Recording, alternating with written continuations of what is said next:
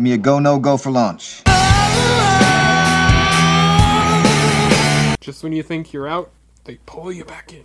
I was going to say something that was not true. I don't know why we do these. This is all totally not getting cut out. Yes! We are go for launch. Welcome back, everybody, to the Almost Sideways podcast. This is episode 23. I am your host, Terry Plucknett, and joining me today is Zach Saltz. How's it going, Zach? What up, what up, what up? Representing from the 785, in the middle of Kansas. Yeah. We are one less today. Todd is off on some trip, so we are... off on some trip. Yeah. Sounds like a Terrence Malick movie. Yes, that's not quite the trip I was going for, but yeah. Todd is out of town, so he was not able to join us. So this is the first time we've had a two-person podcast in a while. So this will be a lot of fun. Before we get started in what we're going to be talking about, there are a few announcements I think we wanted to go over. Zach, why don't you start with yours? Or should I start with mine? I think we should. Let's go your announcement, and my announcement will go to the end later in the podcast. Okay, that sounds good. Because it coincides with one of our segments today. Ah, very, very nice. Oh, I think I know where you're going with this now. So my announcement is there will be another Plucknett coming along very soon, come February. So that is fun. We are expecting our little guy is gonna have a little sister. So it begs the question: when will there be a little Saltz? That's true, but we're not done asking questions about this. So when you had your son, I insisted that you should name your son Russell because, I mean, there's so many reasons. You got Russell Wilson, you got Russell from, wow, I'm totally blanking. Stillwater. It's late, sorry. Yeah, just a lot of great Russells out there, but you decided not to go with that. You went with a more literary name. And somewhat cinematic. Yeah. So when I heard about this news, I immediately texted you and said Penny Lane Plucknett, and your response was even better than that. Lady Goodman Plucknett. I like it a lot. Or Alexia, whatever her name is, Alexia Patagonia. No, Alexia. Well, in any event, you're not going to listen to my suggestions, but those are my recommendations. Polexia Aphrodisia, excuse me. Maybe it should be Beth from Denver Plucknett. Ooh, I like that too. Yeah. Purple Aura. Good. Yeah, or Sapphire. That's a good one too. Probably none of those because one, not all of them are great, and two, I'll probably get vetoed. So... I think the second more than the first, but okay. Yes, probably. So yeah, and your announcement you're saving for later in our podcast, I hear. Yes. So stay tuned. Teaser. Yes, it's not that there's a little Saltz coming along. No, sadly not. Although maybe there is. I don't know. We'll have to listen. Maybe by the end of this podcast there might be. It might be 9 months from now. So we'll see. Yeah, it feels like it sometimes when we do this. Yes, that's true. But maybe with one less, it'll be only 2/3 of the length. So we'll see.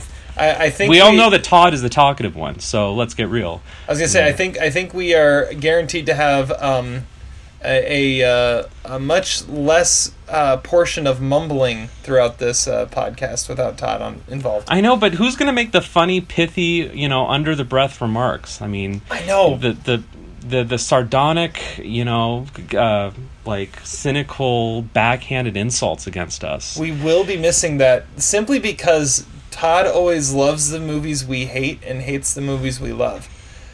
So that is true. Yeah, we're going to be missing that. That's okay. So thank you so much for listening. If you are finding us on almostsideways.com, please make sure you get to us on iTunes. Subscribe, rate, review. Find us all over the internet. Find us on Facebook. Find us on Twitter. Find us at almostsideways.com. and find catch all our Todd content too, there. because we don't know where he is right now. Yes, I mean, and find Todd. If you find Todd, take a picture of it and tweet us. Oh, I like this. Yes. Hashtag find Todd. Yeah. Hashtag find Todd.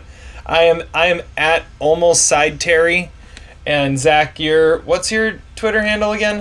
Pro_Zach36. There you go. So if you find Todd, take a picture, tweet us, Facebook us, something, so we know where he is. It's kind of like Carmen Sandiego, but for Todd.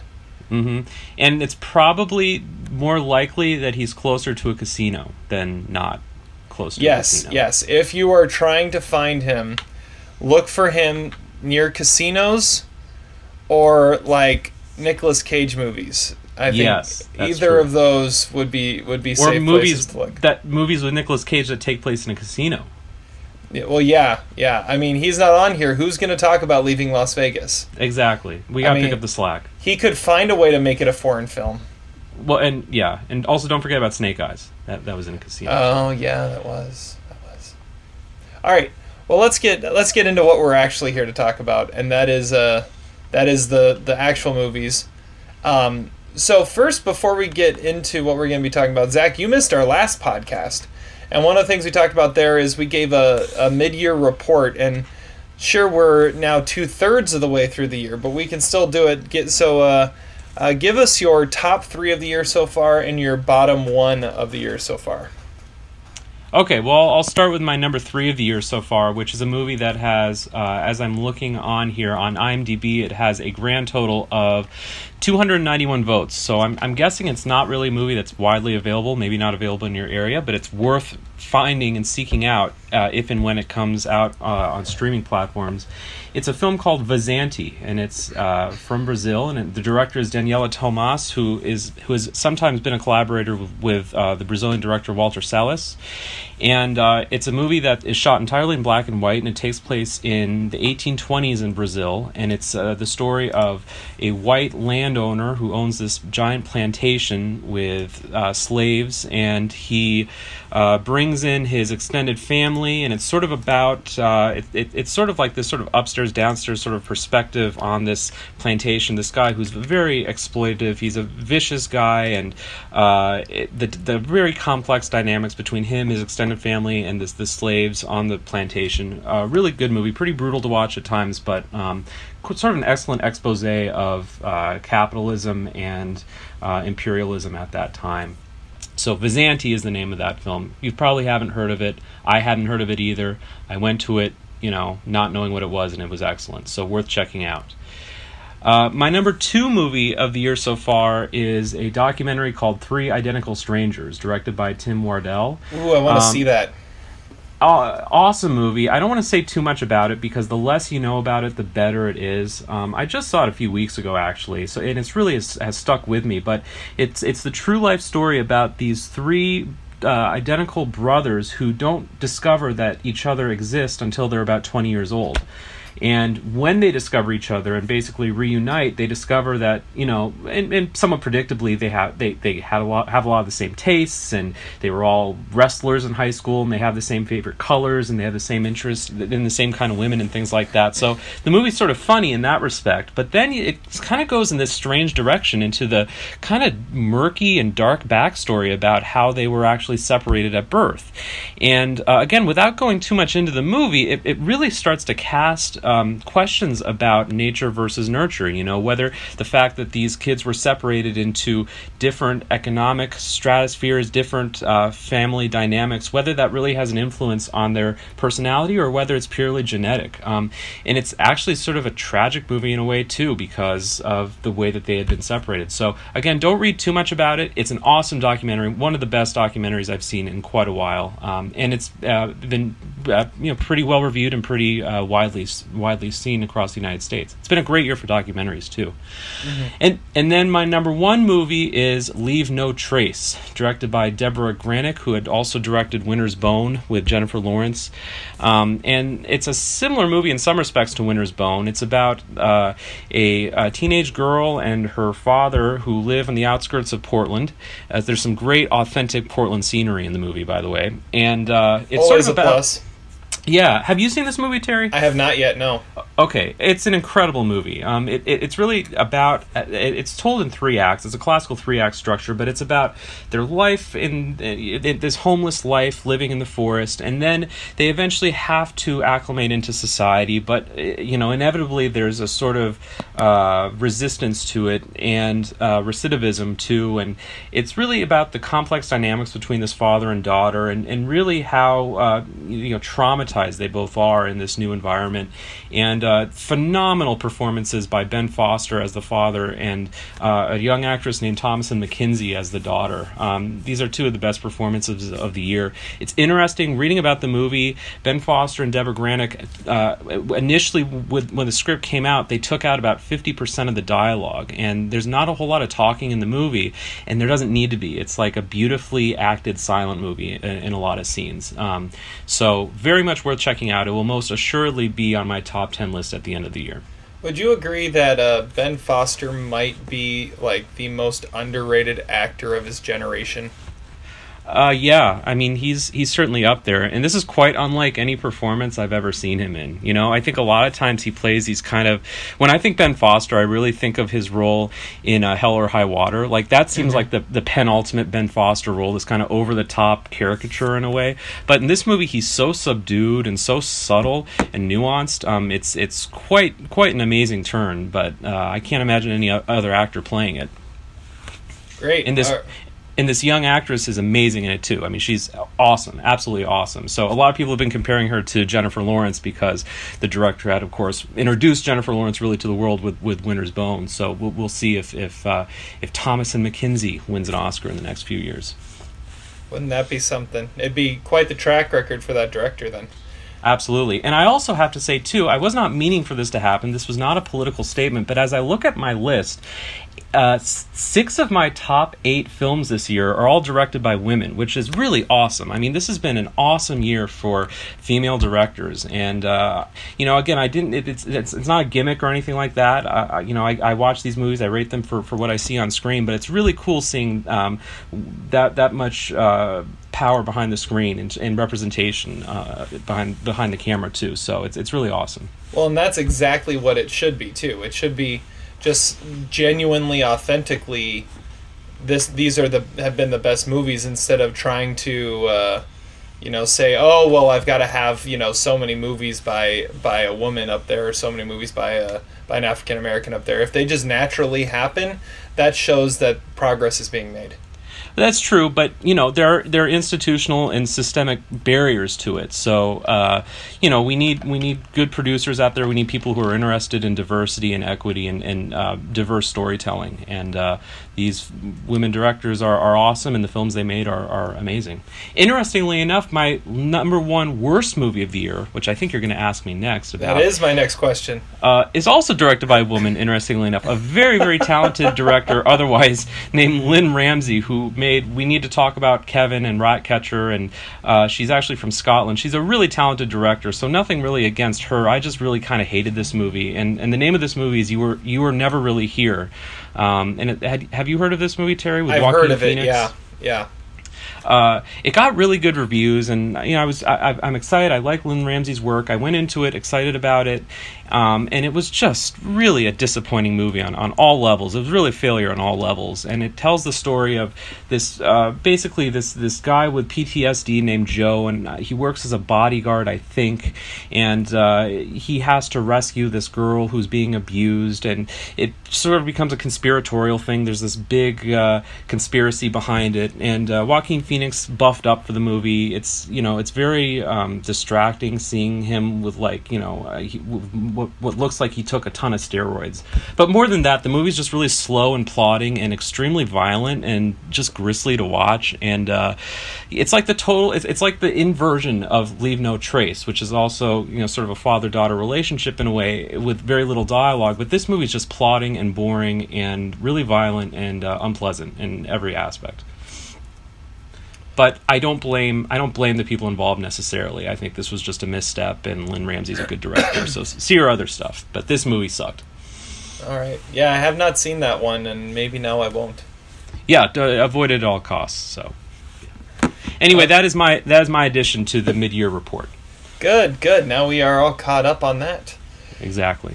Good. So let's get into our movie review then for this podcast. I love this movie so much. I did not really like this film at all. This is the most Zach movie ever made. You got to see it. Movie reviews. And one of the nice things about getting to the end of summer, not only is football season starting, but also it starts to become more seriously award season for the movies. And during the month of August, we had a few movies come out that really are starting to kickstart some Oscar buzz. And the one we're going to talk about today is one of those, and it is the new Spike Lee joint, BlacKkKlansman. And Zach, I'm going to toss it to you first to talk about this one a little bit. So tell us what BlacKkKlansman is all about and what you thought of it. All right, well, BlacKkKlansman is based on a true story, although even in the opening title, Spike Lee says it's sort of loosely based on a true story, about an African-American police officer named Ron Stallworth, who in the 1970s worked in Colorado Springs in the police department undercover, and was able to successfully infiltrate the Ku Klux Klan by calling them on the phone and impersonating a white nationalist and sort of getting within their ranks. Eventually, he's even able to contact David Duke and get a full membership. And the way that he's actually able to make contact, physical contact with the Ku Klux Klan, is by using another white officer to basically assume his role in person. So Ron Stallworth in the movie is played by John David Washington, who you may know as Denzel Washington's son, and the officer who he works with to infiltrate the KKK is played by Adam Driver. And the movie is, in some ways it's a very typical Spike Lee movie. It's flashy, it's edgy, it certainly is making commentary, and very unsubtle commentary, about the parallels between the Ku Klux Klan in the 1970s and really the rise of fascism in the Trump era. And those points are hammered home both at the beginning and the end of the movie, but also throughout dialogue, with some pointed dialogue in the movie. It's in some ways it's a really black comedy in a way, because the Klan characters I sometimes feel like are a little bit, they verge on the caricature side. They're sort of over the top in some respects. David Duke is played by Topher Grace, and his sort of deadpan delivery is a little ridiculous. But it is really entertaining watching the movie. You really kind of associate with the Ron Stallworth character. He sort of goes through a moral development too, because he's sort of torn between allegiance to his job as a police officer, but also the black community, which is of course very skeptical toward what the police officers are aiming to do and the real aims of the police department. And he sort of has a political and social awakening throughout the film too. I wouldn't say it's one of Spike Lee's best films. I've seen almost all of Spike Lee's films. In fact, on a podcast earlier this year, Todd made me watch The Sweet Blood of Jesus, and I can definitively say this movie is quite a bit better than The Sweet Blood of Jesus. I want to say that, as a white viewer, I come from maybe a different position than Spike Lee does as an African American.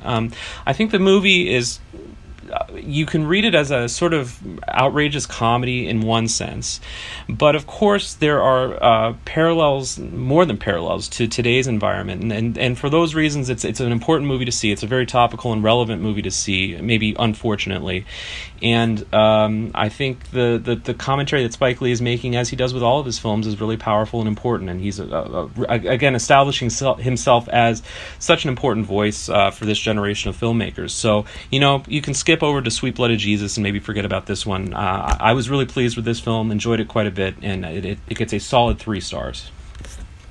All right, that's about where I have it too. I have it at a solid 3 stars. I thought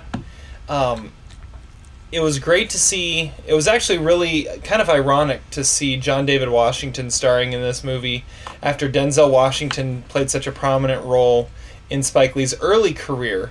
This film is kind of seen as like Spike Lee's resurrection, And a lot of people are saying it's his best movie since Inside Man, which was the last one Denzel Washington was in, and his son is who helps resurrect his career. And John David Washington, up till this point, was most known as being the loudmouth diva wide receiver in the Dwayne Johnson HBO series Ballers. And now all of a sudden he's, a movie star fronting a Spike Lee film. I think the best thing this movie has going for it is this story. This is such an incredible story. In fact, on the movie poster, I'm looking at it right now, it says based on a crazy, outrageous, incredible true story, and that's totally what it is. It is so unbelievable that if they didn't tell you it was a true story, this movie would be completely blasted as being a piece of propaganda fiction. But it really happened, and I think that's what it has going for it the most. My problems with it all kind of go to, I think sometimes Spike Lee's passion is his best friend but also his worst enemy. I thought at times there are obvious political undertones to today's political culture in this film, and Spike Lee will hit you over the head with it with a sledgehammer, and it didn't need to be. And that's one of the things that it almost becomes distracting from being able to tell this story that is wonderful in itself, and it has that message in it without him having to drop these little lines of dialogue to remind you, oh, hey, I'm connecting this to what's happening today. I thought that was extremely distracting throughout it, but the story is so cool. I love how it, even the soundtrack just sounded like the 70s. It really embodied that era. Like I said, John David Washington was amazing. Adam Driver, I thought, was outstanding. I don't understand how it's getting like Best Picture buzz, other than the fact that it's Spike Lee making a comeback. But I'm right there with you. I'm saying solid 3 stars. I enjoyed it, but it wasn't the best it could have been.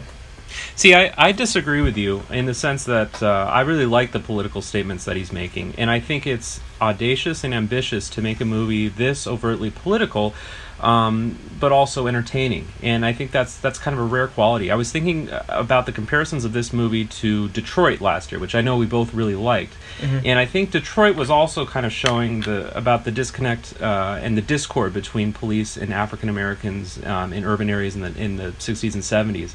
And Detroit was a brutal and graphic movie to watch. It wasn't a pleasant experience watching it. It was a really important one, obviously, in a story that people need to know. And obviously the filmmakers Bigelow and Lee are trying to achieve different things, but I commend Spike Lee for making a movie that is politically and socially relevant, but also really entertaining to watch. This movie's quite funny and has great dialogue in it, and really sort of some fantastic sequences in it. I guess if I were to point out my biggest flaw in the movie, and I sort of alluded to this earlier, but I think some of the performances, particularly by the Klan members, are a little over the top. I really like the performance by, and I'm going to butcher his name, Jasper Pacocoin or something like that, the guy who plays Felix. I feel like Felix is a vicious, cruel,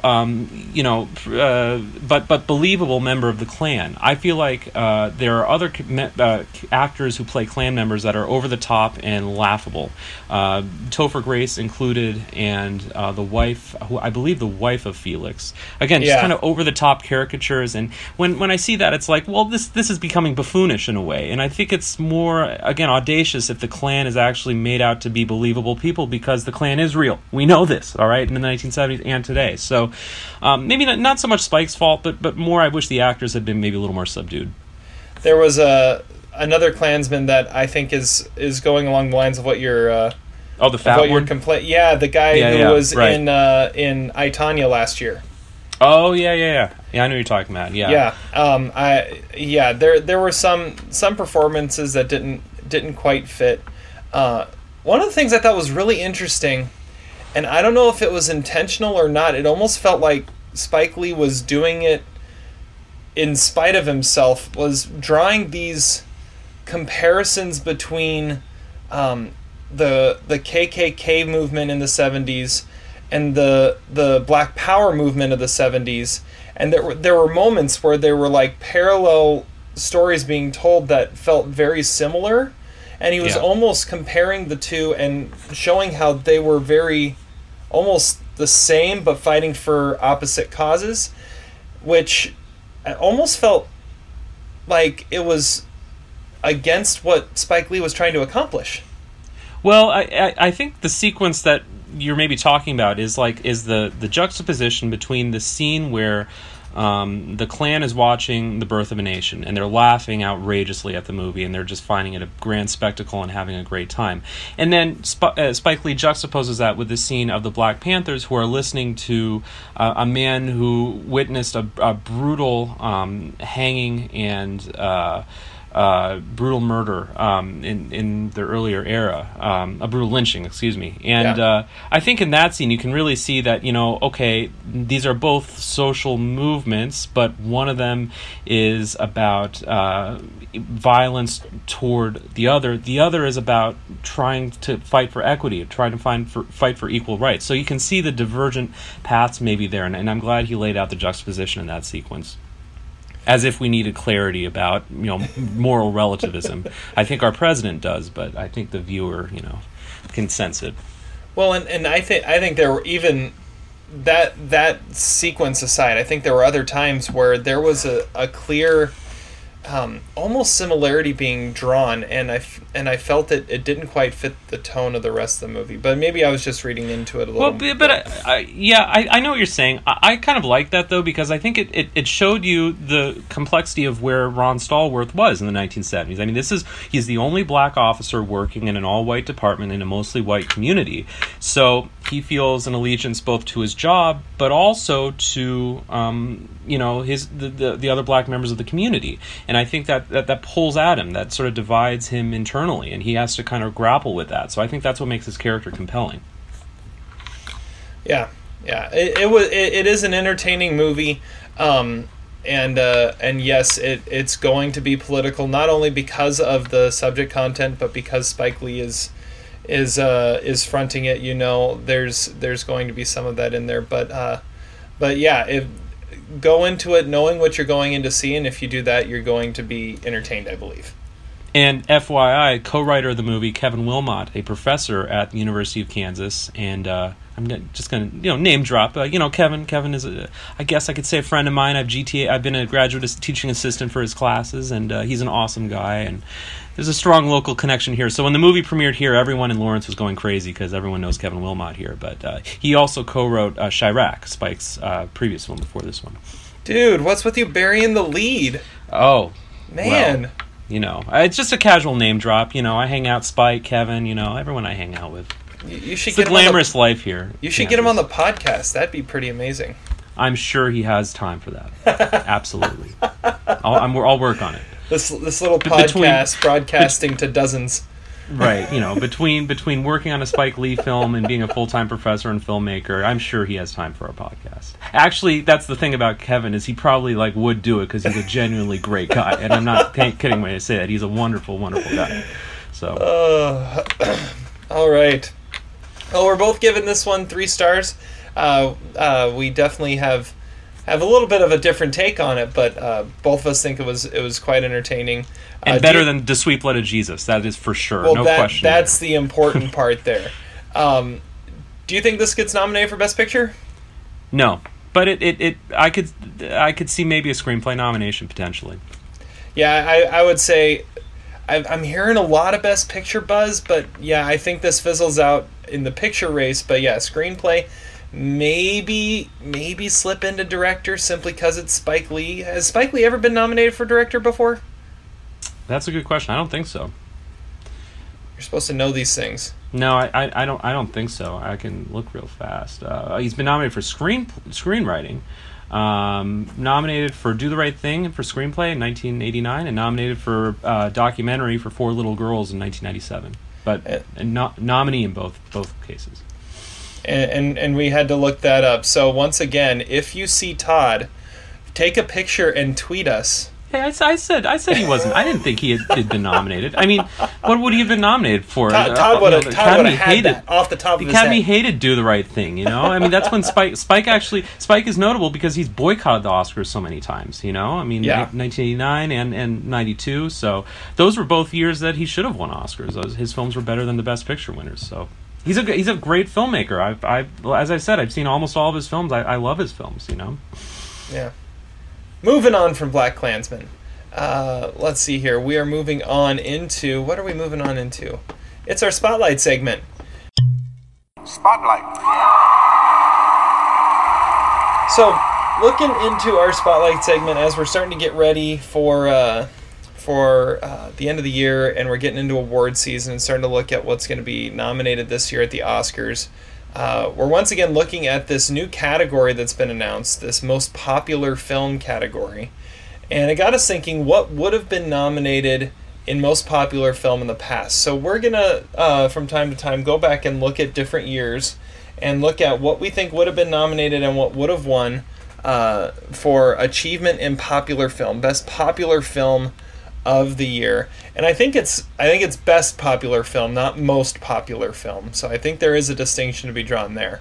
So we're going to go through our nominees and give our winner. And also we're going to look at, since we're talking about 2017 today, just this last year, and since we're looking at that year, it was a year that had 9 Best Picture nominees. We're also going to say, well, if this was the old system and there were only 5, what do we think would have been those 5 that would have stood out? So... I'm going to go ahead and go first on my my best popular film category for 2017. My 5 nominees. I don't truly love this, but I'm going to go with it. My 5 nominees for best popular film. And by the way I figured this out. Let me say that first. The way I figured mine out is I went to the box office for last year. And I looked at, I believe it was the top 20 in box office. Yeah, top 20 in box office from last year. And pulled from there, like, the 5 of the most critically acclaimed films. That's what I was going for. So, in alphabetical order, my 5 nominated for Best Popular Film from 2017 are Get Out, It, Logan, The Greatest Showman, and Wonder Woman. And my winner is Wonder Woman. So that's what I'm going with my best popular. I think there's a few in there that definitely would have been nominated, and my winner came down to Get Out and Wonder Woman, and because both were very kind of landmark in what they stood for, and I felt Wonder Woman probably would have taken it over Get Out simply because of that power of having that female superhero over the film, the more critically acclaimed film that was that ended up getting nominated for picture and winning Oscars other places. Well, yeah, so first of all, I think we should go back a second. I want to officially say I'm not totally averse to this category. I mean, if you think about the very first Oscars, basically the first Oscars did this. The first Oscars had, the best achievement in film, and then the other one was best achievement in artistic film, and the winners that year were Wings and Sunrise, and both films are very popular, or not popular, but also both films are very good. They actually hold up for 1927. So I think there is a possibility that if it's done right, it could work, and we know now more than ever that there are several popular films that actually are of really high quality. So agree completely. I basically went about it the same method that you did. Interestingly enough, I only had one film that you nominated. Oh, interesting. And that film was Logan. But my other 4 nominees on top of Logan were Beauty and the Beast, Girls Trip, Star Wars The Last Jedi, and Thor Ragnarok. And I think with Star Wars and Thor Ragnarok, those were later releases in the year. Girls Trip even had some Oscar buzz going into Oscar season, particularly with Tiffany Haddish. And I don't know, Beauty and the Beast, it seems like we needed some kind of Disney nominee. So in my selection of the winner among that group would be Star Wars The Last Jedi, even though it divided some critics and fans. But I just feel like being the number 1 film of the year and being, as legendary as the franchise as it is, why not give it the inaugural Best Popular Film Award. Yeah, and I think with mine, one of the things I tried to stay away from a little bit is I tried the best I can to stay away from franchises, because I mean they are popular, they get a lot of they earn a lot of money, but at the same time I don't know, I can't see the Oscars coming up with the category of, you know, best franchised movie. I mean, I think Wonder Woman and Logan are parts of franchises, but they are so drastically different from the rest of their franchises that they can be placed in there. And the other three, I think, were surprise hits that were critical darlings too. Well, Greatest Showman not so much, but it wasn't as much of a critical darling, but it was a surprise hit. Yeah. What's interesting is you put Get Out on your list, and I don't know. I think the Oscars would have you know, still considered it less of a popular film and more of a critically lauded film, although there's a very real possibility that it would get caught in the mix between the two. And that's going to be one of the things that's interesting is, can a film that's nominated for Best Picture also be eligible for Best Popular? I mean, you look at like Forrest Gump, you know, what would Forrest Gump, I mean, it got good reviews, but not the world's greatest reviews when it came out, and it was an extremely high-grossing film, so I suspect in 94 it would have been the popular film winner, and yet it won Best Picture, so I sense that down the road there's going to be several of these films that really straddle the line between both, and maybe get screwed over because of it. Now, do you think if this award was out in 94... that Forrest Gump would have won Best Popular Film, and then something like Pulp Fiction or Shawshank Redemption wins Best Picture? Yeah, I mean, it's hard to say, but I would think so. I mean, you know, assuming that Forrest Gump wouldn't be nominated, wouldn't be eligible for both categories, you know, you would have to think that probably Pulp Fiction was the runner-up that year in terms of vote getting, because it won screenplay, so... yeah, I would think so. Yeah, it's going to be really interesting how this is going to play out. It's going to mess with a lot of the Oscar pools, I think, because once you know who the nominees are, I mean, what direction is it going to go? It's really going to be interesting to see that. So, speaking of the normal list, we also came up with our 5 nominees for Best Picture in 2017. And yes. As I was saying, I think Get Out could sort of get lost, and Get Out actually was not one of my 5 nominees for Best Picture either. Oh, interesting. I think because of this system, it would have been fragmented, and I think it would have lost some cachet with voters being being released in February, and just again straddling the line, being sort of ambivalent whether it's a popular film or a critically acclaimed film.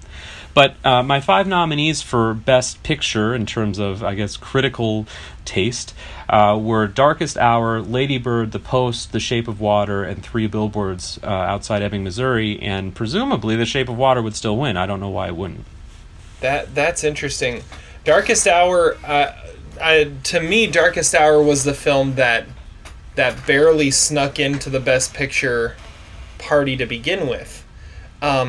I can't remember off the top of my head right now which film, whose place it took, but Darkest Hour was not on anybody's radar to get into the 9 that were originally nominated to begin with. Really, I disagree. It got very good reviews, and it was a big studio release, big director Joe Wright, and everyone knew that Gary Oldman was the odds-on favorite. So I feel like it would have been easily a nominee.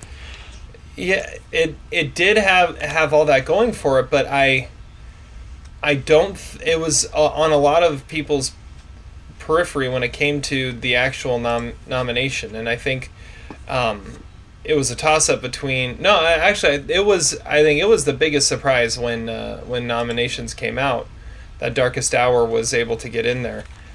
Now, I kept Get Out off because, again, I just think it would straddle the line. I also didn't have I didn't have I, Tonya, Phantom Thread, or Call Me By Your Name on the list. But again, I think, you know, Spielberg was is a force to be reckoned with, and I think Lady Bird and 3 Billboards had strong Oscar campaigns. So. I, Tonya wasn't nominated for Best Picture. Oh, it wasn't? Okay, then my bad. Well, Dunkirk. Dunkirk. Okay, yeah, so Dunkirk. And again, that probably would have been a film that Oscar voters wouldn't have known whether to put in the popular category or the critically acclaimed category. That's a valid point. So you're looking at what would the top 5 have been with best popular film in there as well. Okay. Yes. Okay, just specifying there. Yeah. So yeah, I went back and looked at mine and Todd's predictions for Best Picture from last year, and the 2 films that both of us were thinking might get in were The Big Sick and The Florida Project, were 2 that were right there. Todd also said Mudbound had a really good chance of getting in. He had that as the 7th nominee to get in. So neither of us even had Darkest Hour on our radar at all, and really Call Me by Your Name kind of snuck in too. It was on the borderline to get in as well. For mine, I think I went with a much more traditional list for my top 5. Coming up even to Oscar Sunday, there was a 5 film race for what could potentially pull out Best Picture, and I don't think anyone would have been completely shocked if any of these 5 took it. And so I went with that partially because everything is kind of in there. So I said Shape of Water, 3 Billboards Outside Ebbing, Missouri, Get Out, Lady Bird, and Dunkirk. And if you think about the traditional 5 for Best Picture, you usually have a British film. Well, Dunkirk's your British film. You usually have an indie comedy with Lady Bird. You have a breakout hit with Get Out. And then you have the more heavy hitters. I mean, the 2 main favorites were Shape of Water and 3 Billboards, but the other 3 were very much a part of it. So I think if there were only 5, that would have been it. But I mean, well, it sounds knows?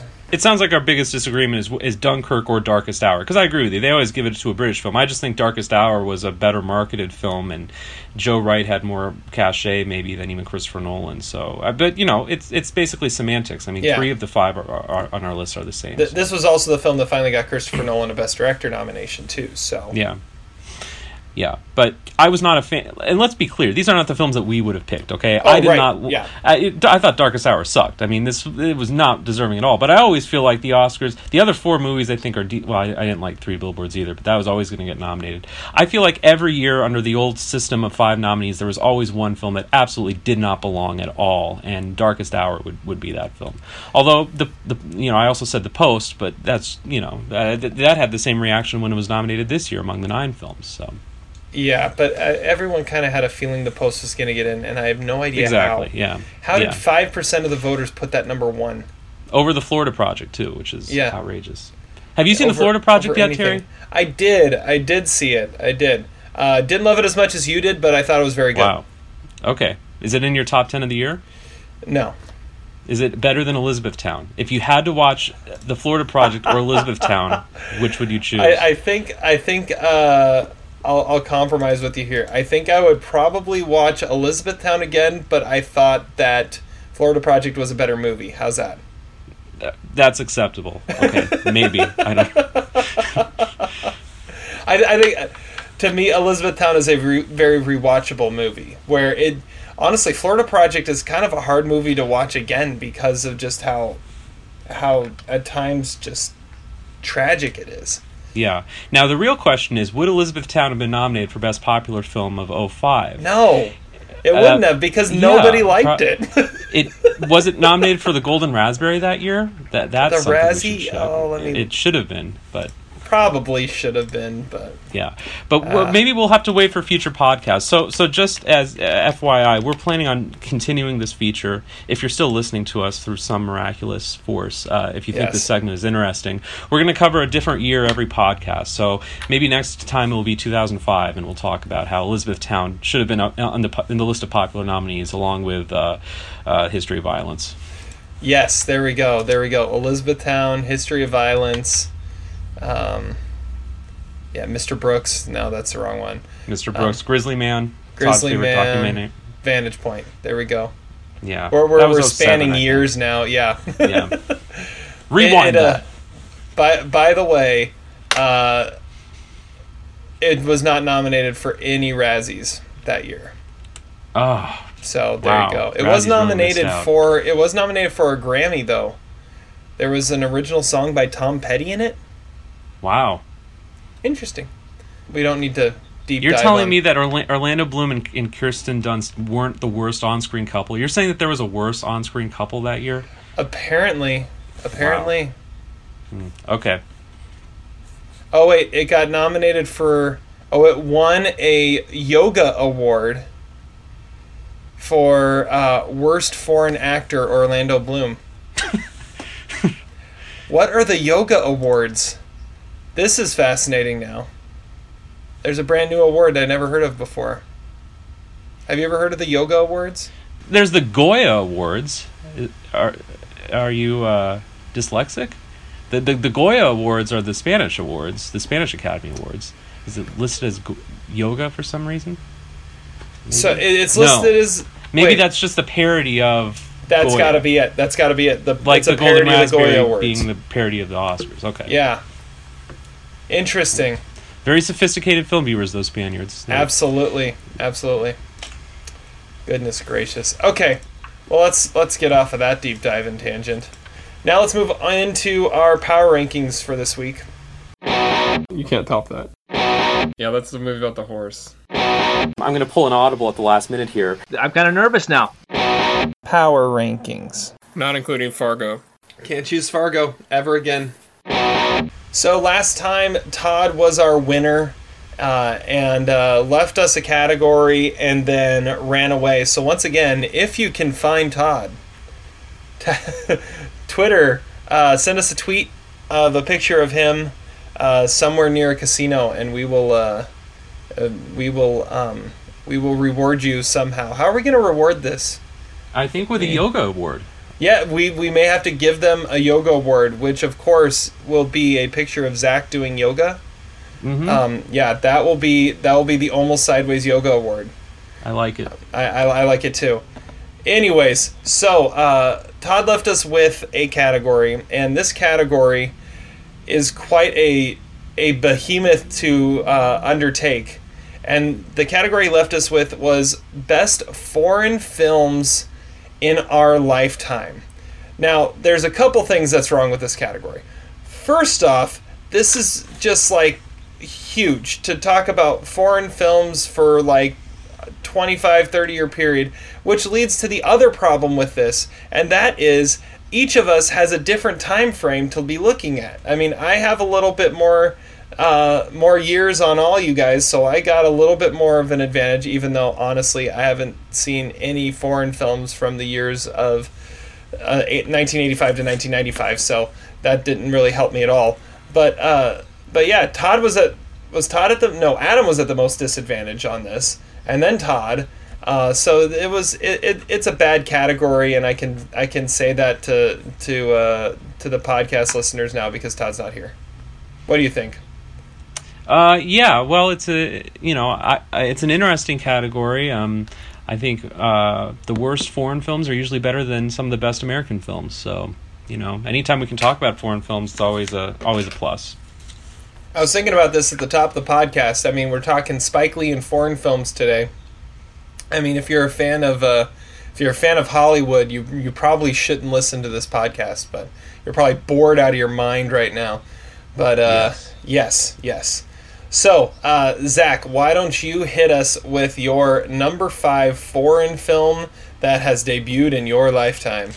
Well, I like Terry. I mean, it's such a broad category. I decided to add some of my own particular parameters on it. I decided to focus on each one of my 5 films. I'm not really so much going in a 1 through 5 order, but I want to focus on 5 different films from 5 different parts of the world. So I'm trying to not repeat continents. And I'm not necessarily saying these are even the best films from the continent that they came from, but just films that I thought about that really stuck with me and made an impression on me. So my number 5 film, I guess if we want to use an arbitrary number system, is from Japan. And maybe this is my sort of East Asian representation, but it's a 2004 film called Nobody Knows, made by who I think is maybe the best Japanese director of my lifetime, and that's Hirokazu Koreeda, who has done Maborosi and Afterlife, and more recently like Father Like Son and Still Walking.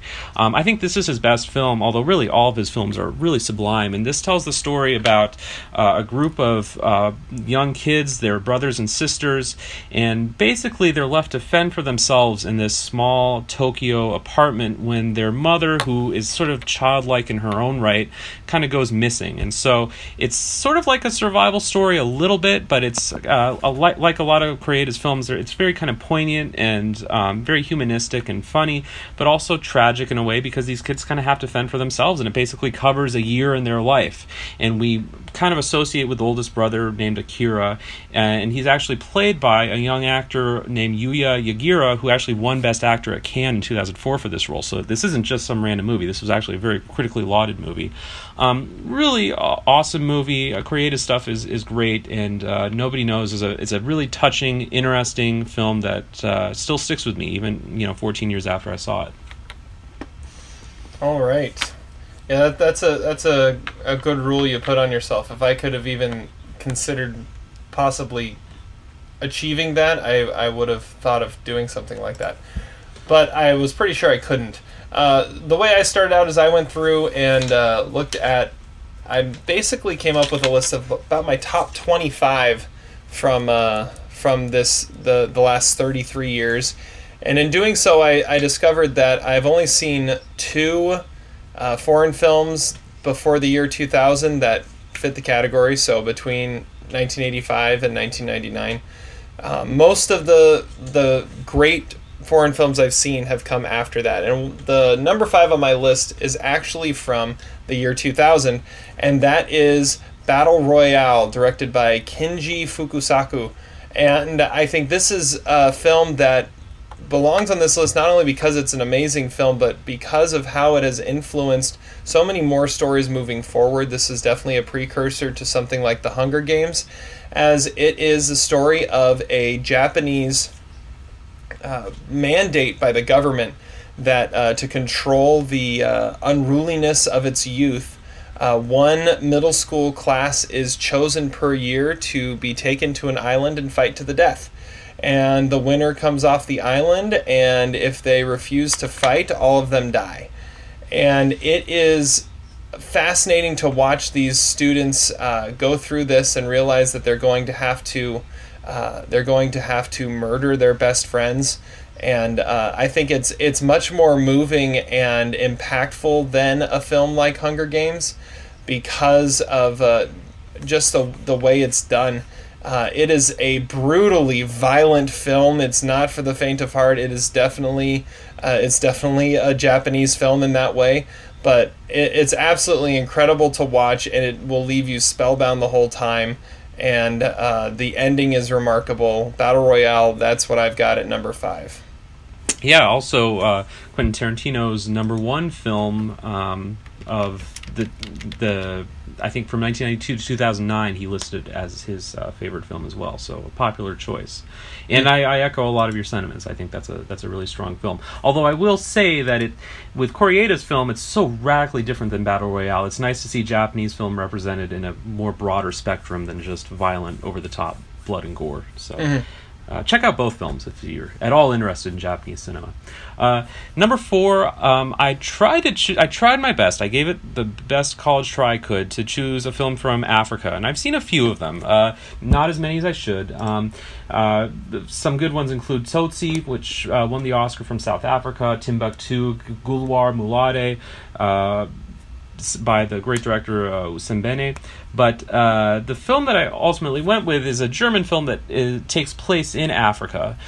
So I know I'm cheating a little bit here, but it's the 2003 or 2002 Best Foreign Film at the Oscars, Nowhere in Africa, by the German director Caroline Link. And even though it's told mainly from German characters' point of view, Africa is of course very much a part of the story, and it tells the true story of a Jewish refugee family that leaves Germany right when Hitler comes comes to power, and they move to Kenya, and they have to deal with Kenya with the elements. They are basically the only white family in a black community, but they're also Jewish, and they have to deal with that and sort of the hardships of adjusting to this new life. And what's cool about the movie is that we really get good perspectives from each of the three members of the family, the father, the mother, and the daughter, and they go through very different experiences, and they have very different viewpoints and perspectives about this transition in their lives.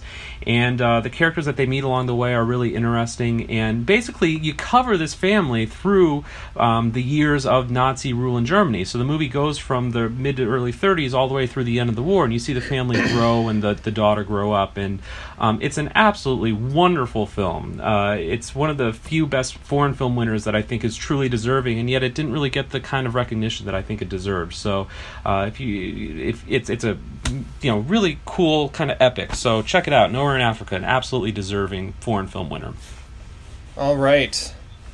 Number 4 on my list. By the way, I haven't seen either of the films you've mentioned so far. Number 4 on my list is a French film from 2008 called The Class, directed by Laurent Contet. And this is a film that, when it came out, I found it being very near and dear to my heart, because it is a story of a teacher working his way through a high school school year.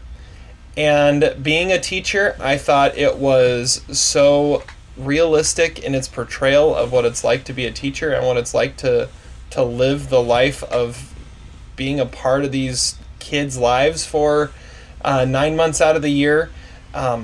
It's a film that I haven't seen in a while, and I want to go back and revisit, because it had such an impact on me when I first saw it. The main character, the teacher, Francois Begardot. This is the best part about doing this, is I'm going to butcher everybody's name as I'm going through these. But it does a wonderful job in this, and looking at it, he's a real-life teacher himself that was cast in this movie. But great movie, wonderful portrayal of what it means to be a teacher and work in a school. So I had to put it in there. The Class is my number 4. Yeah, I agree. That's a really strong film. From what I remember about it, there are long stretches of the film that really just take place in the classroom with interactions between the teacher and the students. It's a very diverse and socially heterogeneous school, if I remember correctly, in an urban area, so there's a lot of diversity in the classroom. And it seemed like, it's not surprising to hear that the guy was a teacher. I remember there's a real authenticity in the movie that is hard to replicate. Yeah, and can I just say before we move on, so a lot of this list for me, I went through my list and saw what I had ranked very high in foreign films, and the list kind of turned into not only best but most memorable. I find myself looking at some of these titles and saying, oh yeah, I remember I loved it, but I don't remember anything else about that movie. And it seems to happen more times than not with foreign films than with American films, and it might just be that language barrier, but the ones on this list are ones that definitely made an impact and have stuck in my memory a lot longer. Yeah, I remember The Class pretty well, actually. I saw it when it came out, and there's some things I specifically remember about that movie. In particular, a sequence where students kind of misinterpret what the teacher says, and they think that he's insulting the students when really he's trying to acclimate them to real life. And it's sort of an interesting sort of interpretation of how language is used, particularly in a racial and socioeconomic context. So just a really cool movie, though. I would highly recommend it too. The one scene I remember vividly from it is a staff meeting where they have a debate amongst the teachers on whether or not to replace the coffee pot. Well, there you go. See, I don't remember that scene at all. But for me, I watched that scene, I'm like, man, that this happens. This actually happens. little conversations like this. So you're just like, why are we taking time out of our busy schedule to talk about this? Because it matters to someone. That's why. But yeah, for sure. All All right. Well, number 3 on my list. Technically, my number 4 film I'm saying is my African film, even though it was a German film. Now, my number 3 film is going to be the European film from my list, and it's also a German film, and also a German film that won Best Foreign Language Film at the Oscars. And that film is The Lives of Others, directed by Florian Henkel von Donnersmarck. And for a long time, this was maybe my number 1 film of all time. It's a fantastic film that's set in 1984 in East Berlin about the East German secret police, and in particular one agent named Wiesler, and he's sort of this undercover agent who spies on this playwright who he thinks is a dissenter and is saying disloyal things about the East German regime. And gradually, over the course of the film, he begins to associate and have a stronger emotional and political bond with this playwright, Georg Draiman. And so it's sort of about a political coming of age for this, stunted, lowly Stasi officer. It's a great humanist portrait of a character who's conflicted politically and morally. And it shows a really interesting time period in German history. It's a great history lesson, and it's a remarkable screenplay, and the performances are stellar, and it's a masterpiece. It's a riveting film experience if you've never seen it before, and even upon repeat viewings, it holds up really well. So, The Lives of Others, my European foreign language film. That one I've seen, and it might be popping up later. Well, good. It sounds like we're in agreement on a lot of these. Yeah, number 3 on my list is the first repeat country. Kind of. I mean, you can, depending on how you define foreign film, this might be slightly bending the rules a little bit, but I don't think so. I'm going with it. Number 3 on my list is the 2007 film The Diving Bell and the Butterfly, directed by Julian Schnabel. Tells the true story of a man played by Matthew Amalric, probably most known commercially as the villain in Quantum of Solace. He plays a man who's a wealthy, well-off man who has a stroke and is paralyzed all over his body except for one eye. And he works with his nurse to learn how to communicate with his one eye, and actually ends up writing a book about his life, communicating through just his one eye. And this is a movie that, on the surface, it sounds a little boring, but it is absolutely riveting and moving. Amalric gives an amazing performance that deserved more recognition than it got. Schnabel was able to take this movie and end up getting a Best Director nomination out of this. It is absolutely stunning how this film was made and how the story was told. And talk about leaving an impact. This film definitely left an impact on me. So that is why it's my number 3. Yeah, it's a great pick. If we just reviewed foreign language films, there would never be disagreements because they're all wonderful films. Absolutely, I had actually read the book, The Diving Bell and the Butterfly, prior to seeing the film, and the film absolutely did it justice. And it's an incredible kind of aesthetic experience. Schnabel literally puts you in the subjective point of view of Bobby, the character, and you get to you feel the powerlessness that he has, especially at first, about his inability to communicate at all with anyone. And then it's interesting because the movie's about the physicality of it and the sort of repression of it. There's a sexual dynamic to it too, and it's a fascinating portrait. And I haven't seen it since it came out, but I remember lots of it, and it made an incredible impact on me too. You realize why we like all these, right? Because the bad foreign films never come to America. Yes, that's true. Except for maybe Holy Motors. That was a pretty bad one, if I remember correctly. This is true. I don't know if that'll make our list. Yes, excellent choice. And I would also like to add, too, it sounds like a lot of these films, if you're relatively new to foreign films, or if you're a little bit intimidated by them, some of these are great foreign films to watch if you've never seen a foreign film before. The Diving Bell and the Butterfly has a really universal message, and even if subtitles aren't really your thing, it's a film that it's not that difficult to follow, and I think it's a really a film that connects with audiences really well, regardless of your nationality or your first language. Agreed. Okay, so I'm moving on to my number 2 film, which is my, I guess, my selection from the continent of South America, and that is City of God from 2002, directed by Fernando Meirelles and Katia Lund.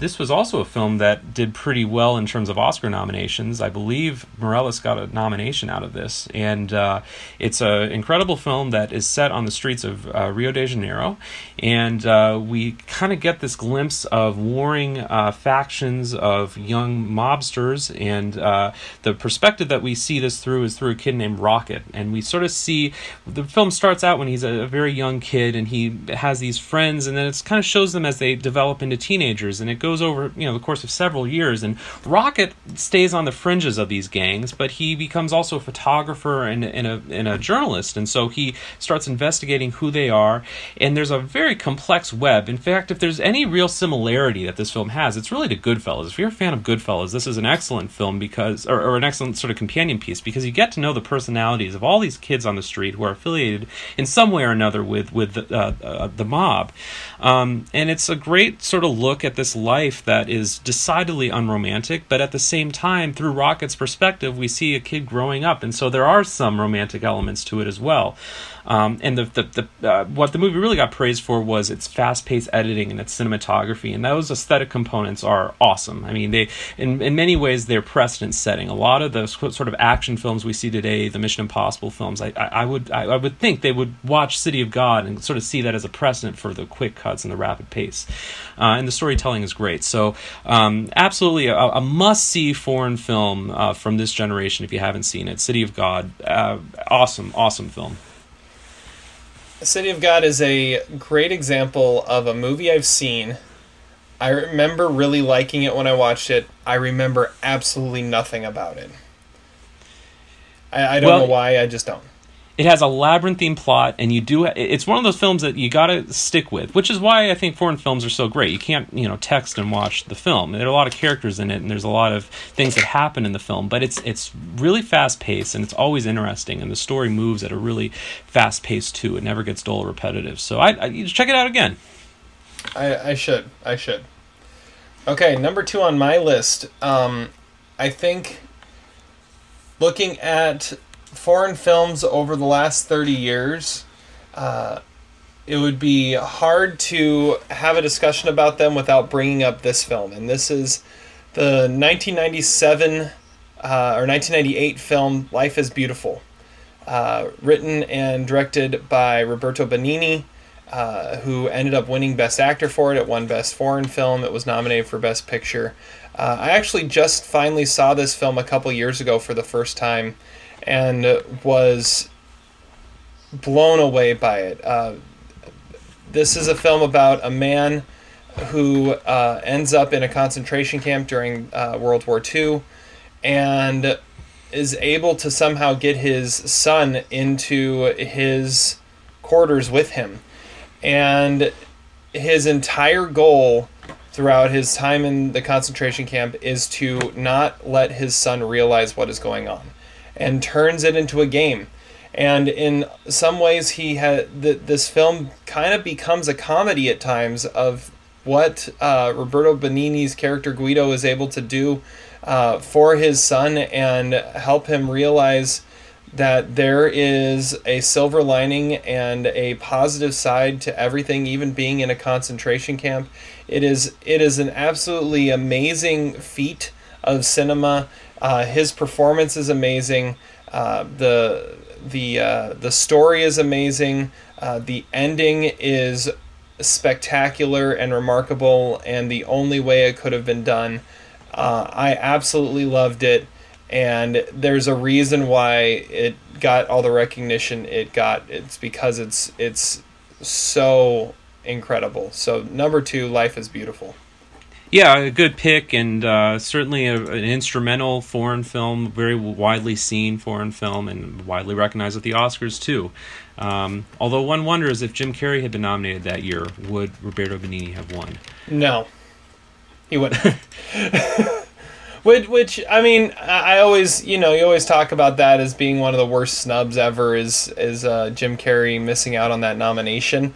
But if that happened, then he probably would have won, which would have meant we would have missed Roberto Benigni walking over the seats and jumping up and down on stage, which is one of the most iconic moments in Oscar history. So, well, of course, he had won earlier in the evening for Best Foreign Film, and then when he won Best Actor, which was unexpected, he said, "I've ran out of all my English," which was always funny.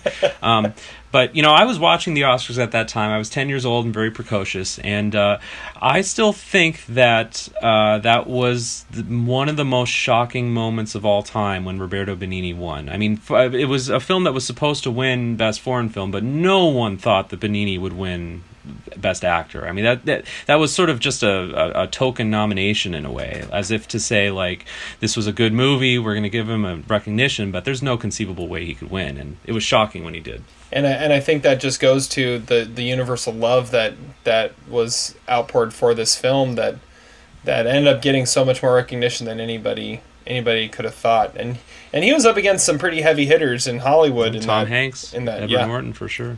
Yeah. All right. Well, my number one foreign language film is my selection from the Middle East, and that is Oscar Fahadi's A Separation from 2011, also a Best Foreign Film winner.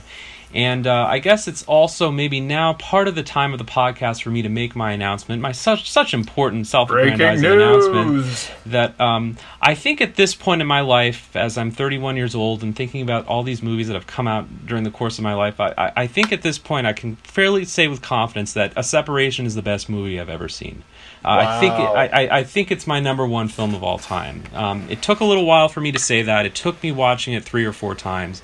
But it is simply just unlike any other movie I've ever seen in terms of its impact, its emotional connection, its storytelling, the characters and the performances. It tells the story of a married couple who are in the process of separating, and they live in Tehran in Iran, and they have a young daughter, and they also, the husband's father is elderly and they care for him. And they bring into the picture this housekeeper who's supposed to take care of the elderly grandfather character. And basically, without spoiling it too much, you really shouldn't know anything about this movie if you haven't seen it. But what happens is that, first of all, you should, and I know. Because it's the best movie ever made.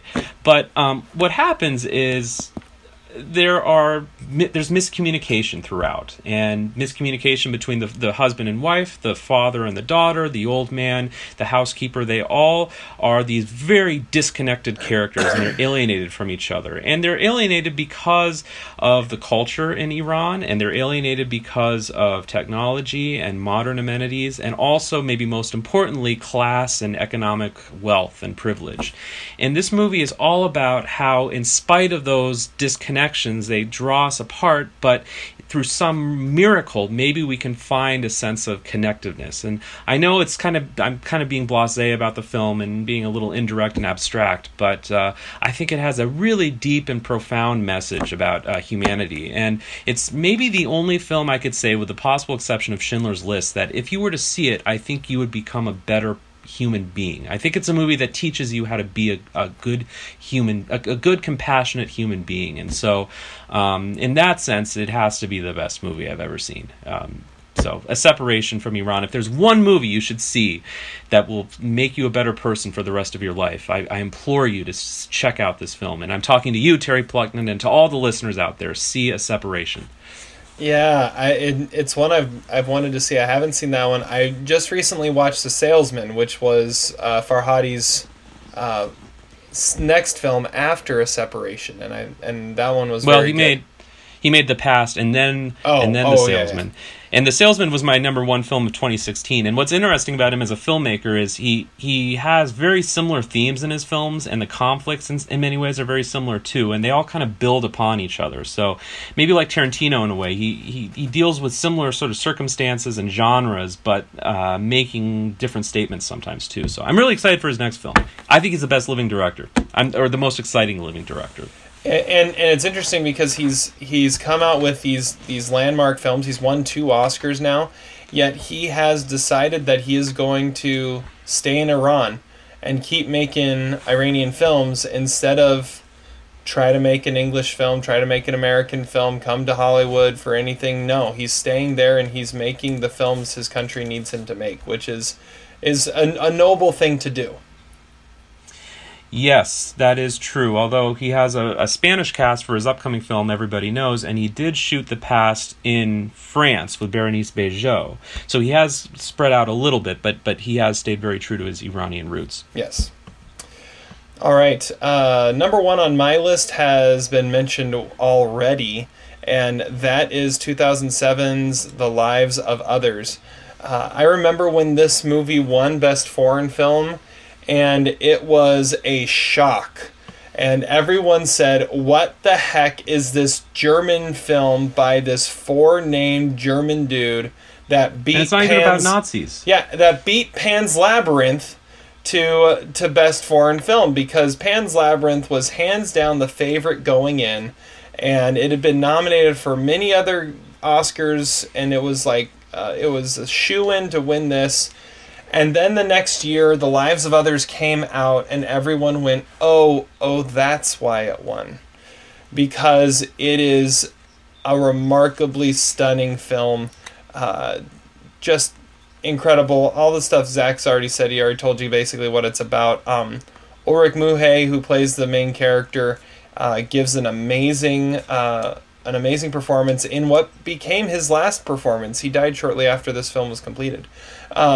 It is incredible. I'm always one that is always checked into a story, and this has such a rich story and such a shocking ending that whenever those shocking endings come in such a realistic way in an incredible story, it moves me, and this film has stuck with me ever since I saw it back in 2007, 2008, somewhere in there.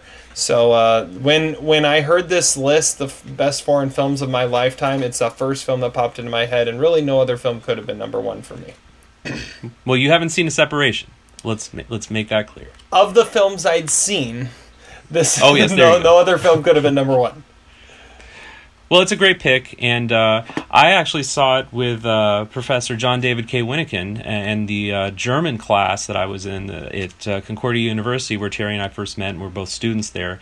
And it's always a good idea to see these foreign films with groups of people, because it's great to kind of talk about them afterwards. And I actually saw it on my birthday, and it was really awesome because we all went to Starbucks afterwards and basically just talked about how great this movie was that we had seen. And it was, obviously it was a German class, but it was just awesome, talking about the movie and the incredible experience it was of watching it.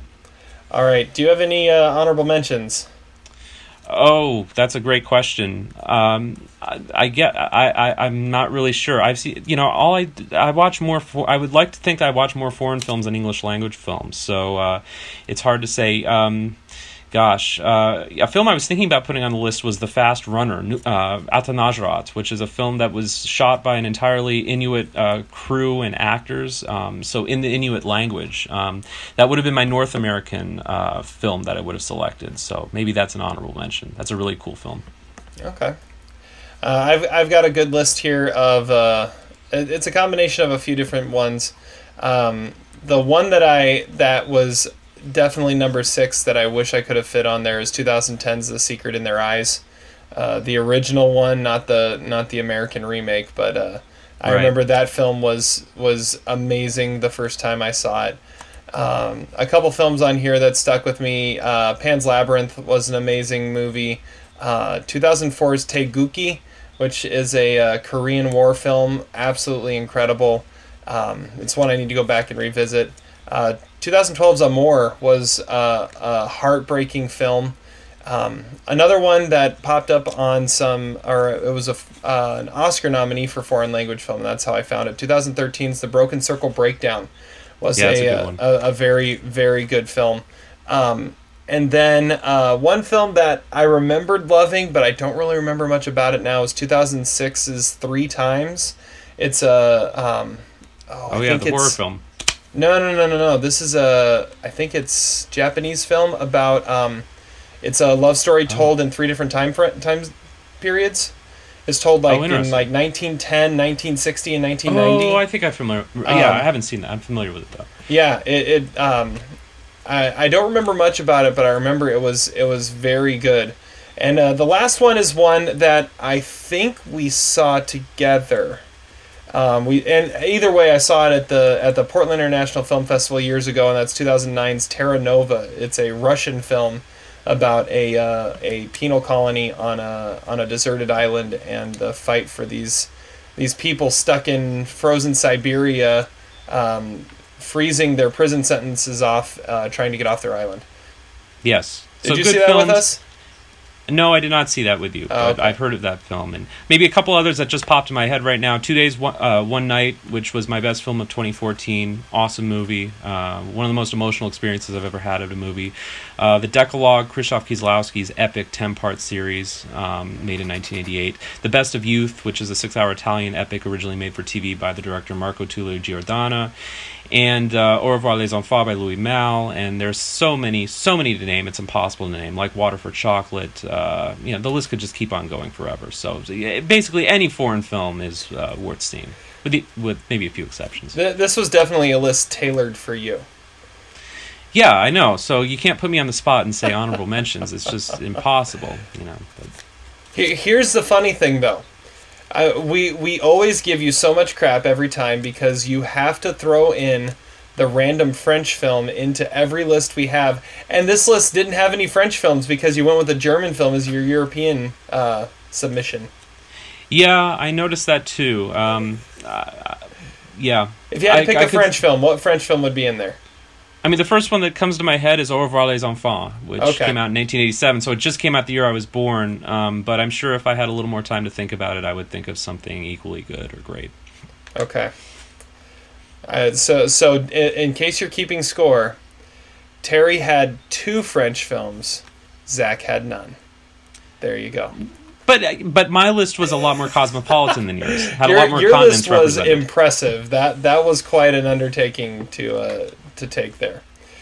I mean, yes, it would be easy to come up with 5 French films, but not so easy to come up with Africa from each continent. Yeah, Iran and Canada, and So all right, so let's get into our game here. So since it's just the two of us, we can't really do our trivia game. So instead, we're going to play 2 games with our power rankings. The first will be our regular Guess Adam's List game. The winner will get to choose our topic for next podcast. Our second game is going to be guessing Todd's list, and this will count as our trivia game. So the winner of Todd's predictions will be asking the other to watch a movie that will be reported on next podcast. So let's start with Adam's list. Zach, I know you said you had a bit of a tough time coming up with this one.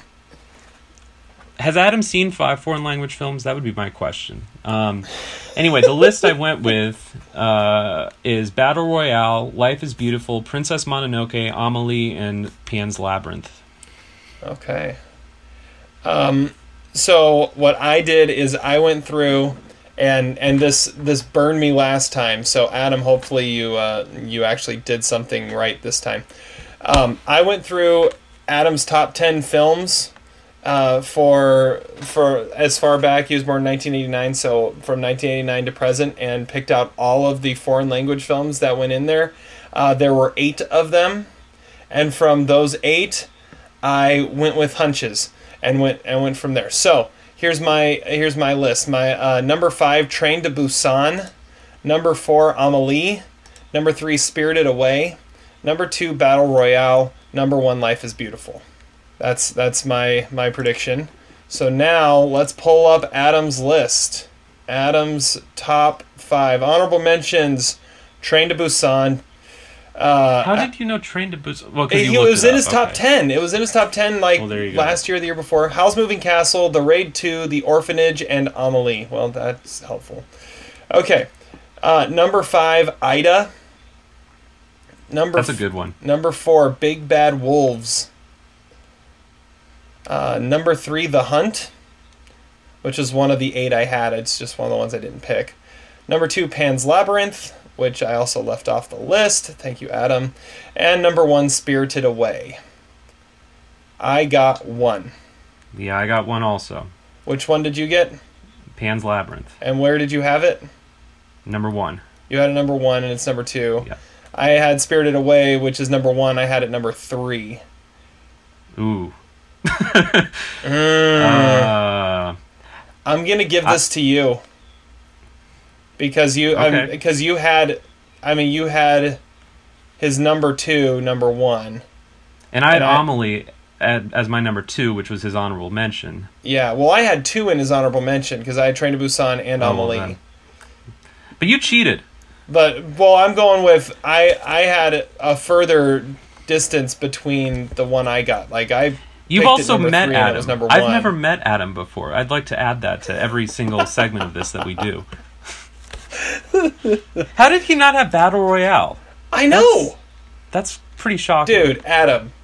He must have forgotten it. As always, you disappoint me. Every time I don't win and we're not on the same wavelength, you disappoint me. Okay, so Zach will be picking our power ranking topic for the next time. But now let's get to the important one here, and this is Todd's list. I think this is a much more interesting exercise here, is picking Todd's list. First, before we get into this, since we aren't doing Oscar trivia this time, or our trivia game, it's kind of just morphed into trivia in general instead of just Oscar trivia. I lost trivia last time, or no, you lost trivia last time. Anyways, Todd won, and he made me watch 2001 film Bully, directed by Larry Clark. Since he is not here, I do not feel comfortable talking about it because it's going to be quite a good conversation between us about that film. So we're going to wait till Todd is present on the podcast once again to discuss this wonderful landmark creation of cinema here called Bully that he was sure that I would love. And as you can tell, I totally said some sarcasm in this. Totally did. Let's get into Todd's list. So, Zach, go. Okay, number 5, Taegukgi, Brotherhood of War. Number 4, Cinema Paradiso. Number 3, Holy Motors. Number 2, Memories of Murder. And number 1, Battle Royale. Okay, so with this, I kind of went a little bit with what you did, because when it comes to power ranking, Todd is the king of establishing arbitrary, subjective rules on his list that completely sway how his list goes. So I decided he didn't go quite as far as you did. I'm going to say he only went with 1 film per country or per language. So that's what I went with on this one. So I'm saying number 5, The Best of Youth. Number 4, A Prophet. Number 3, 4 Months, 3 Weeks, and 2 Days. Number 2, A Separation. Wait, what was number 3? 4 Months, 3 Weeks, 2 Days. Okay. Number 2, A Separation. And number 1, Taegukgi. Okay. How much you want to bet he's got Battle Royale in there, because I didn't say it this time. Okay. By the way, 4 Months, 3 Weeks, and 2 Days is also an outstanding film. We didn't mention that. That's but true. Absolutely incredible foreign film from Romania. Oh, Todd gave his predictions for Adam's list. So let's see here. Todd would have gotten 1, and it's the same one I got. He had number 5, Wreck. Number 4, Train to Busan. Number 3, Amelie. Number 2, Life is Beautiful. Number 1, Spirited Away, which actually was his number 1. So technically Todd would have won, but you have to be here to claim your prize. So once again, if you see Todd, yeah, you can't be MIA. Take a picture and tweet us. Okay. Oh, and then he tried to predict my list. He said, "I'm sure Terry's list was like Pan's Labyrinth, The Lives of Others, Old Boy, Diving Bell and the Butterfly, and Letters from Iwo Jima." Only got 2, haha. Zach's was probably Jean de Florette / Man of the Spring. I wasn't alive when those films came out. Oh, yeah, he didn't take that into account. La Belle et Noiseuse, Au revoir les enfants, 2 Days, 1 Night, and The Lives of Others, or Tony Erdmann, starring Peter Simonoshek. There you go. Bingo. How could I forget? Yeah. Now for mine, I have these honorable mentions in alphabetical order. 4 Months, 3 Weeks, 2 Days, Amoris Perros, Holy Motors, The Horse Thief, Spirited Away, and Taeguk Gi.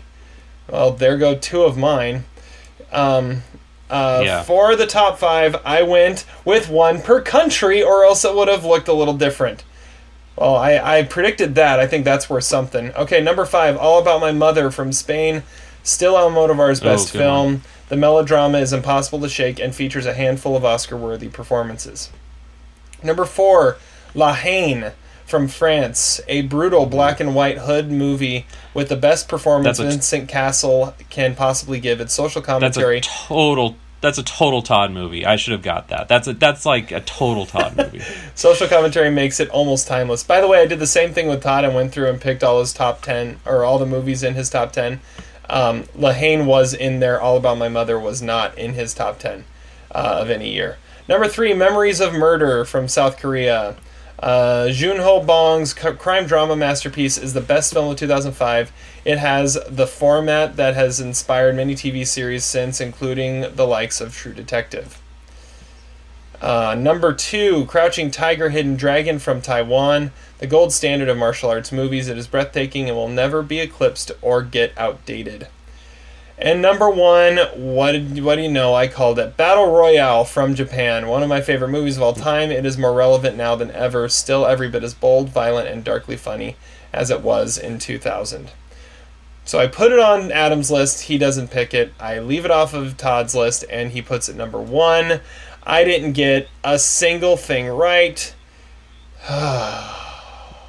Yeah, I got Battle Royale and Memories of Murder. So dude, I predicted his arbitrary rule. That's got to be worth something.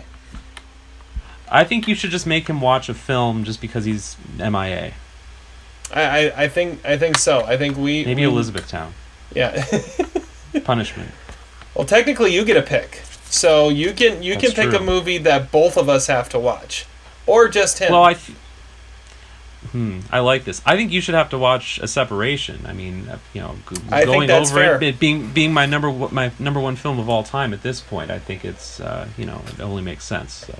Okay. And are you going to pick something for Todd to watch? I will pick something for Todd to watch. He's already seen A Separation. Okay. So. All right. So stay tuned for what Todd will have to watch. We'll come back with 3 separate trivia reviews next podcast. Okay, it is now time to move into our quote of the day. Strawberries. Not the cheese. Womack, you bastard.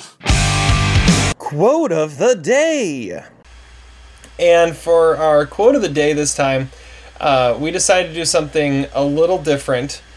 Earlier today, we took up some of our precious Sunday time, our precious weekend time, to pull off one of the more important moments of the fall, and that is our fantasy football draft. Right, Zach?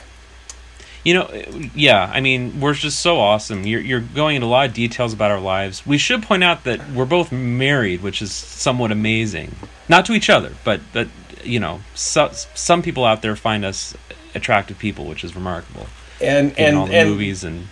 I think you're again bearing the lead here. We're both married, and both of our wives are in this fantasy football league. Yes, I forgot that. Yes. Yeah, and both of our wives have team names that are movie related. So tell us your wife's name because I didn't understand it. It's one of the dragons from Harry Potter. Ah. Yes. Well, my wife's name is The Sunken Place because that's the way she feels when she has to do fantasy football drafts. Yeah, we needed an extra team, so she got in. Yes, Thanks, normally Sammy. she would never do it. Yes, thank you. I'm sure she's listening to this. Oh yes, she's an avid listener, I'm sure. Absolutely, yes.